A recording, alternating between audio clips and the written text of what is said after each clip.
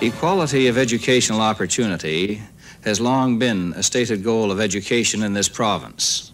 The polka dot door, the polka dot door. Let's peep through the polka dot door. Good evening, ladies and gentlemen, and welcome once again to Saturday Night at the Movies. My name is Elwy Yost. Today's special, shout it loud and clear. Today's special. When it comes to the arts and TVO, the first thing that probably comes to mind is Saturday Night at the Movies. But TVO's contributions to the arts were certainly beyond that.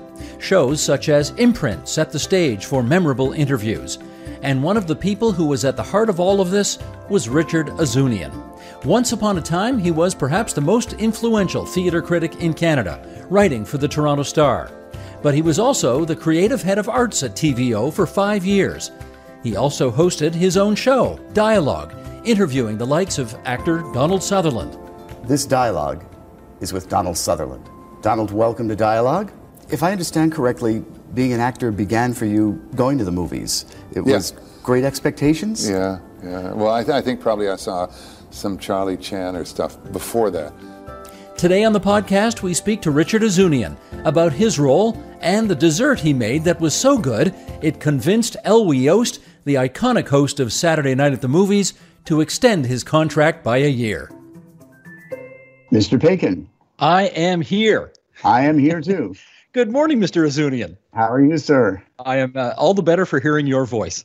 Very good. The last time we did radio together, of course, was, I think, Mr. Sinatra's passing, didn't we? We were talking. Do you know what, Richard? That is on my list of things to discuss because I will never forget the fact that it was you who broke the news to me that, one of my all-time faves, Frank Sinatra, had died. I was up in Thunder Bay doing a shoot for TVO, and I picked up my voicemail, and there was you on my voicemail telling me the news. Well, I knew you would find it important. We were both Sinatra fans, huge ones, so, and remain so. and I'm trying to think now. That was how long ago was that? Was it 1998? I think something like that. I think 98 you died. So all these years later, and I still remember your voice on my voicemail telling me, Snake, which is, of course, my nickname, Pake the Snake, what you always called me. Snake, I'm so sorry to tell you this. I know how you must be feeling, but... And I remember the date because it was my wedding anniversary. And you remember my wedding anniversary, too, and send me notes saying, celebrate your marriage and mourn Frank Sinatra.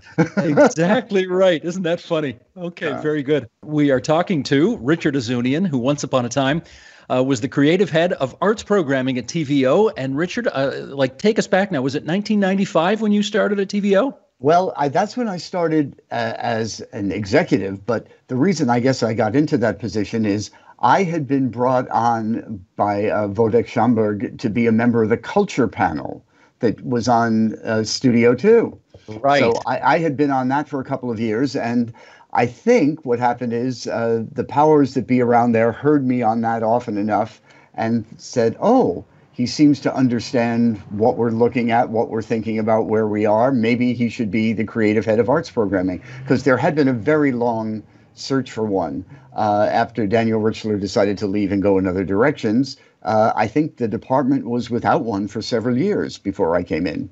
Well, that does raise the question, and don't sugarcoat this because we need to know the truth here. What kind of reputation did TVO have before you got there for arts programming? It was largely riding on two things, both of which were very good things to ride on, I have to say, which were Imprint, which under Daniel had become tremendously successful, was one of the major television culture forces in the province. Good evening. Welcome to Imprint. I'm Daniel Richler. This is Freedom to Read Week across Canada, with the exception of Quebec, where they claim they don't have a problem with censorship. And, of course, the long-running Saturday Night at the Movies with Elwy. Now, when I came in, among the other things that I was presented with as a problem was I had two problems presented to me. One of them was that Imprint was no longer as successful as it had been under Daniel. It was kind of, in fact, getting panned relentlessly in the media. And the other was that Elwy Yost had decided to retire. So I remember Peter Herndorf came to me and said, the first two things you have to do are stop those two bleeding points. Well, that's a tough mission because Imprint, as you point out, was a very successful book show. And Daniel had really, I mean, he was an iconic host of that program. So as you, let's take these one at a time. As you considered your mission for what to do about Imprint, what did you do? I guess the first thing, although we held endless auditions for hosts, and we realized that no one person was going to fill the shoes of Daniel Richler, right? I mean, he was a mega personality and he had done successful work there. And I think the problem was they had been looking at someone to be another Daniel. So we came up with the idea of doing a multiplicity of people and dividing the show up. Again, Mary Hines, who had been your co-host on Studio 2 for a while, was available, and I grabbed her and put her into the slot. And then we also did things like saying we were going to have more panels. We were going to have specialty book reviewers, people reviewing thrillers, people reviewing cookbooks, people reviewing all kinds of things. So, and then we added a team of reporters in the field, and it kept growing and changing and evolving over the years. It was a totally a very different show.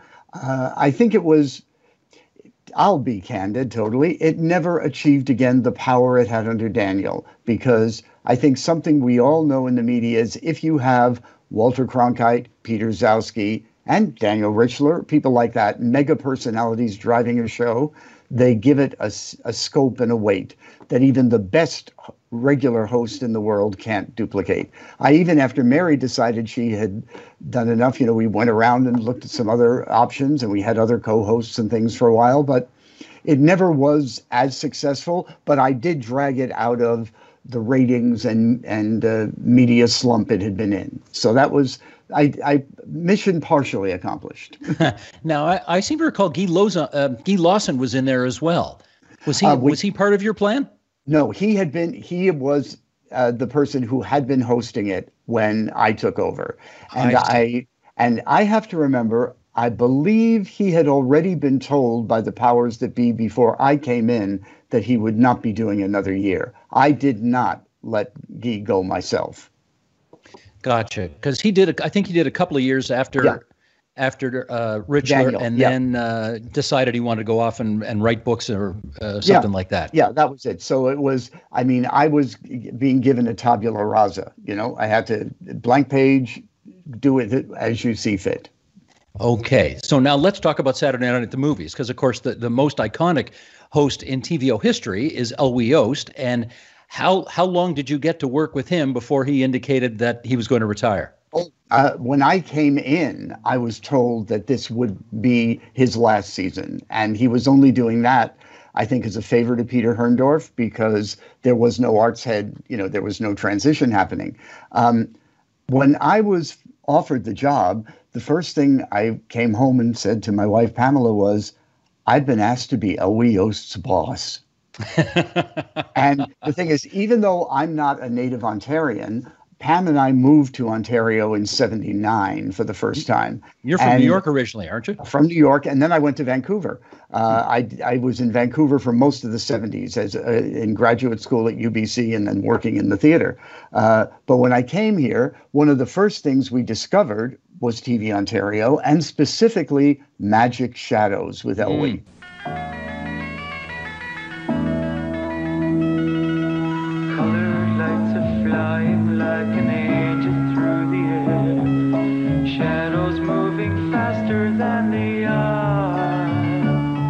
We should just describe what that is, because obviously we're going back 40 years now. People won't remember. Right. Elwy would take a very popular movie, usually not a great movie, probably an entertaining movie more than anything else. It could be a B movie from the 40s or a thriller of some kind. And he would break it up for 5 days. And they would show that movie over a period of 5 days as if it were a serial, in the movie theaters. And there would be, of course, wonderful Elwy commentary and interviews and things stuck in. And what I'll never forget is my first week I discovered it, he happened to be doing it to one of my favorite movies, which was John Ford's Drums Along the Mohawk, starring Henry Fonda. You didn't get scared, did you, at what that fella just said about the Tories and the Indians? I wasn't even thinking about Indians. What were you thinking about? I was just wondering if you loved me as much as I love you. I was hooked. I thought this guy was great. His show was great. And then I discovered, he had this Saturday night thing. And especially during, my daughter first came into the world in 1985 and my son in 1989. And then we moved back to Toronto from Halifax, where I had been. And with 2 young kids, you don't go out on Saturday night, you stay home. And after a while, my daughter would come downstairs on Saturday mornings and say, "Dad, what's on Elway tonight?" And that's when you've hit the big time when your kids start referring to this guy with just his first name. Oh, absolutely. And the thing, now this is interesting for, again, people today to understand. I was in the last years of TV Ontario, or before the cable network system, the networks kind of crumbled, right? And specialties started coming up. And people will find this maybe hard to understand. But if Elway had a really good movie on Saturday night and Hockey Night in Canada was not ringing a lot of bells that night, Elway would be the #1 show in Ontario. Isn't that something? Huh. And then of course, I got greedy about it, and I looked at the ratings and thought, this is great. And Risa Schumann, his executive producer, also loved the show being successful. So we lobbied and lobbied to get even better movies. And to do even bigger name stars on Hollywood. And I mean, it got to the point where if Elway didn't take #1 that week, I would be disappointed and want to find out why. But what do you do then when you have Elway for 1 year and you basically have to, how do you begin to replace the biggest iconic name in TVO history? Well, I think this is a good exercise to tell anybody is, you don't just suddenly come up to someone when it's contract renewal time and say, "Oh, but we really need you." I let Elway know from the beginning how much I loved his work and loved him and appreciated him. And we got very close over the years I was at TVO. And many times he would say, "Richard, I just can't take it anymore. I've got to go back to BC. I'm too old. I can't do this." And we would juggle taping schedules and we would move things around. And as somebody even said, there was one time, the penultimate time, I brought out the heavy guns. I cooked dinner for him. Did that work? It worked. I even invented a dessert in his honor, which I still make. In fact, I will never forget, this dinner was just before Christmas. And it was a white chocolate bread pudding with pralines in it and dotted with dried cranberries. And Elway had 2, maybe 3 portions. And at the end of it, he said, "All right, I'll stay another year, Richard." So for many years, that dish was a fixture at Christmas Eve parties at our house. And every time I made it, I would tell people that was created for Elway Yost. That's great. Good story. Good story. So, but eventually he does decide that, and people forget this, he lived in British Columbia. He used to have to travel to Ontario to tape the show. What did you eventually do when that moment came?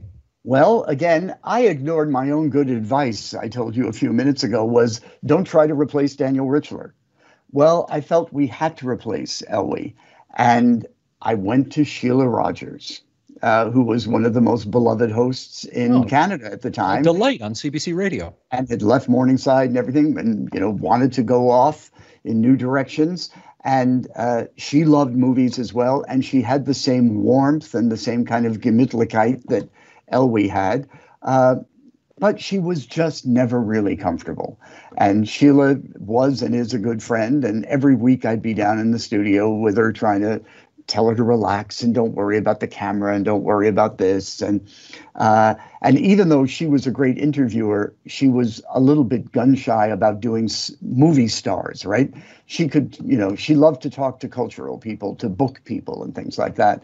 So there were occasions where we started to lean more and more on Tom Ernst, who later went on. He was, one of the head researchers on it.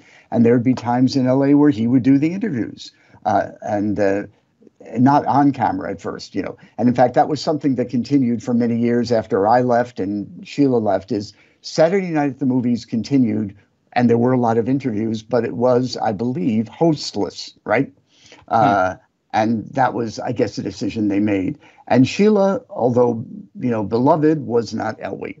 And that unfortunately didn't work terrifically. You don't destroy a brand, because we weren't changing the brand. We were kind of changing the person delivering the brand. So, but the ratings went down, and part of that was, this was around the time all the specialty networks were starting. Not the streaming networks. I mean, I guess, again, viewers have to understand, first there was the world of this is what you get on your cable box, you know, the standard network shows. And then it was, oh, now we're adding Newsworld, and now we're adding Bravo, and now we're adding A&E, and now we're adding all of this. And then came, of course, later on the next wave, which was Netflix, Prime, all the others. But once all the specialty networks came, and there were networks doing nothing but old movies, it got a lot harder out there. And it got harder to get the movies. In fact, I remember just shortly before, I'd say maybe 3-4 months before I left TV Ontario, I inked a tremendous deal to get a great package of movies for us, which helped carry us forward for another 3 to 4 years. And it was a lot of great titles. And I remember, you know, our legal department and Risa Schumann and myself, like, really labored over it to get those pictures, because the two parts of Saturday Night at the Movies were the person who hosted it. No, 3 parts: the person who hosted it, the pictures they showed, and the interviews. Yes. So it was a 3-pack, and you had to try to keep the pack as strong as possible. Mm-hmm. Now, tell me about a show, because I think you hosted a show as well for TVO, I think more than 100 episodes, called Dialogue.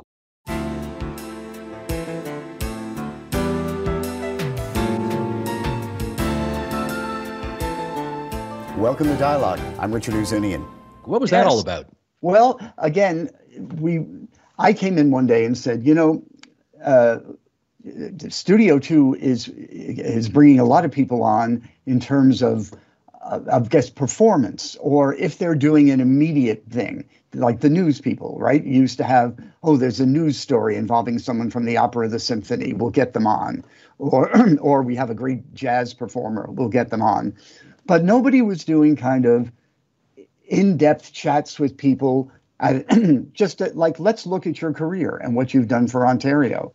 And I presented that as a package, and I said I would like to do a half-hour feature once a week. I actually did 96 of them. It might have been 97. It was 4 full seasons.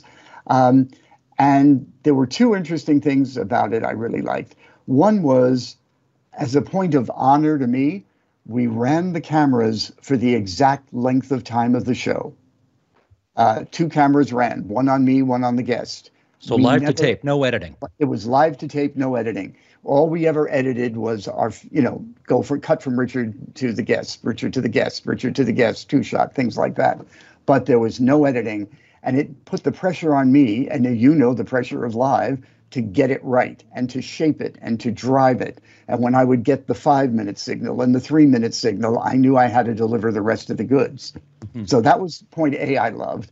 Point B was, except for, I can literally recall 2 times, everybody we interviewed was somebody who was working and living and performing in Ontario. That, to me, was a big point. The only 2 exceptions were Donald Sutherland came through town at one point, and he's a Canadian superstar, but he wasn't living here, but we grabbed him. Mm-hmm. And of course, Risa Schumann, always an inventive woman, found a way to make it a 2-pack, because we had a Donald Sutherland movie on Saturday Night at the Movies. So I did a half-hour for Dialogue, and then we did another half-hour for Saturday Night at the Movies. And the other person I did, because she had come to town to do a project for Garth Drabinsky, was Gwen Verdon. The great Broadway star. And I felt I just had to do her. But other than that, everybody else, I can still remember the first one we ever did was the comedian Sandra Shamus, who I loved, was at that point at the height of her fame. And she did something sneaky to me, but I loved it in retrospect. I didn't know that her life had undergone a major change. She had kept it all very quiet. What happened, she later turned this into a whole variety of shows, but her and her boyfriend built a farm in the country, and they were going to move in and live there and continue their careers. And the day she signed the deed to the farm, he said, "We're breaking up." Oh, my goodness. And Sandra just went, "Well, I got the farm. I'm a farm girl now." And she stayed there on her own. And if you follow her to this day, you'll know that she kept it going, and it's a working farm. And she also kept her comedy going, I'd say at least 15, maybe close to 20 years after that. She hasn't done much lately. But what happened is I said, "So Sandra, you got a farm. Tell me how it's going." And she dropped the bomb in the interview. And boy. She deliberately, I think she was smart enough to know, well, this is going to be the first episode of this show on TV Ontario. It'll get attention. I might as well go big. And she told me the whole saga. And I was just running to keep up with her, about what was it like? What was it like? And of course, she later turned it into an amazing show called Wits End, which came back twice and broke house records all over Toronto. But we had it first on TVO. Also in those early weeks, it was great. I would just say, "Who's around I want to talk to?" Tyler Cranston, come on. The great Tyler Cranston story. We were still figure skating champion, Canadian figure skating champion, and very flamboyant individual, right? Very flamboyant. And sometimes we would, I always tried to look decent opposite the guest, right? And I said, "So, Mr. Cranston, can I just ask you what you're going to be wearing this week?" And he said, "Darling, what do you think? Basic black string of pearls, light day makeup, and no lashes." Oh, that's great. That's great. So anyway, that's how dialogue went. And bless TV Ontario's heart, every one of those interviews is available today still. People can look them up and see them. That's terrific. Richard, you had so many great years at TVO. You had great years as the theater critic for the Toronto Star. I think everybody remembers your work there. You left the Star, I guess, a few years ago. What are you up to these days? I'm keeping very busy, luckily. I decided to go back to my very first love, which was stage directing, right? Which I had done for many years. I had started it, in 1972 in Vancouver, and I guess I did it up until 1990 full time. Then I started to work at CBC and TVO and the Star. But I've been directing. I directed a huge $10 million production of a Canadian musical called Napoleon, if you remember that. I sure do, yes. Well, a Korean producer decided he wanted it, so he flew me out to Seoul about 3 years ago, and I directed this giant production of it there. I directed another version of Napoleon in New York. I've been working for the Stratford Festival. I did a production of The Fantastics with Eric McCormick in concert, and one of The House of Martin Guerre with Shalina Kennedy. I've been doing all kinds of stuff like that. I was supposed to be doing a giant production of Stephen Sondheim's Follies in Concert, his musical that was going to open this October at Kerner Hall. Mervyn Mehta asked me to do it for the Royal Conservatory. And again, we had Cynthia Dale, Shalina Kennedy, Eric McCormick, all these great people. It has been postponed a year. Of course. But I'm kept busy. And then, hey, to show you I still keep up with the times, Steve, I actually directed a full-scale musical on Zoom this May. Wow. It was a new musical written by a friend of mine named Dan Abrahamson, and Bravo Academy, a training program, a wonderful training program for musical theater students, wanted to do it. And I said, sure. And I thought it was going to get canceled. And Melissa Benstick, who runs the program, said, no, we won't cancel it. We'll do it on Zoom. So I auditioned it on Zoom, workshopped it on Zoom, rehearsed it on Zoom, and performed it on Zoom. Amazing. It was an education. And the immersive Van Gogh exhibit that's in town right now. I've seen it. Beautiful. Absolutely beautiful. Well, you have to make sure you buy a copy of the souvenir book because I wrote all the text for it. Okay. Terrific. Corey Ross, the producer, knew I, loved Van Gogh and brought me in to do that. So I'm still working around, touch wood, as best I can, and enjoying myself as much as I can. Now, if memory serves, you either just turned 70 or about to turn 70. I turned 70 in March. You did. You are the Energizer Bunny of impresarios. I got to tell you, well done. Thank you, Steve. That's Richard Ouzounian, theater critic extraordinaire for the Toronto Star for so many years, and once upon a time, creative head for the arts at TV Ontario, TVO. Richard, thanks. So great to talk to you. Thanks, Steve. And that's it for us. This episode of TVO at 50 was produced by Katie O'Connor and Matthew O'Mara. Editing by Donnie Swanson. Research help from Kate Petch and Carol Elder. Our production support coordinators are Jonathan Hallowell and Nikki Ashworth. We want you to share your TVO memories. What does TVO mean to you? Well, record yourself and email the audio to us using the address tvo@50@tvo.org. That's TVO, AT, and the numbers 50 at tvo.org.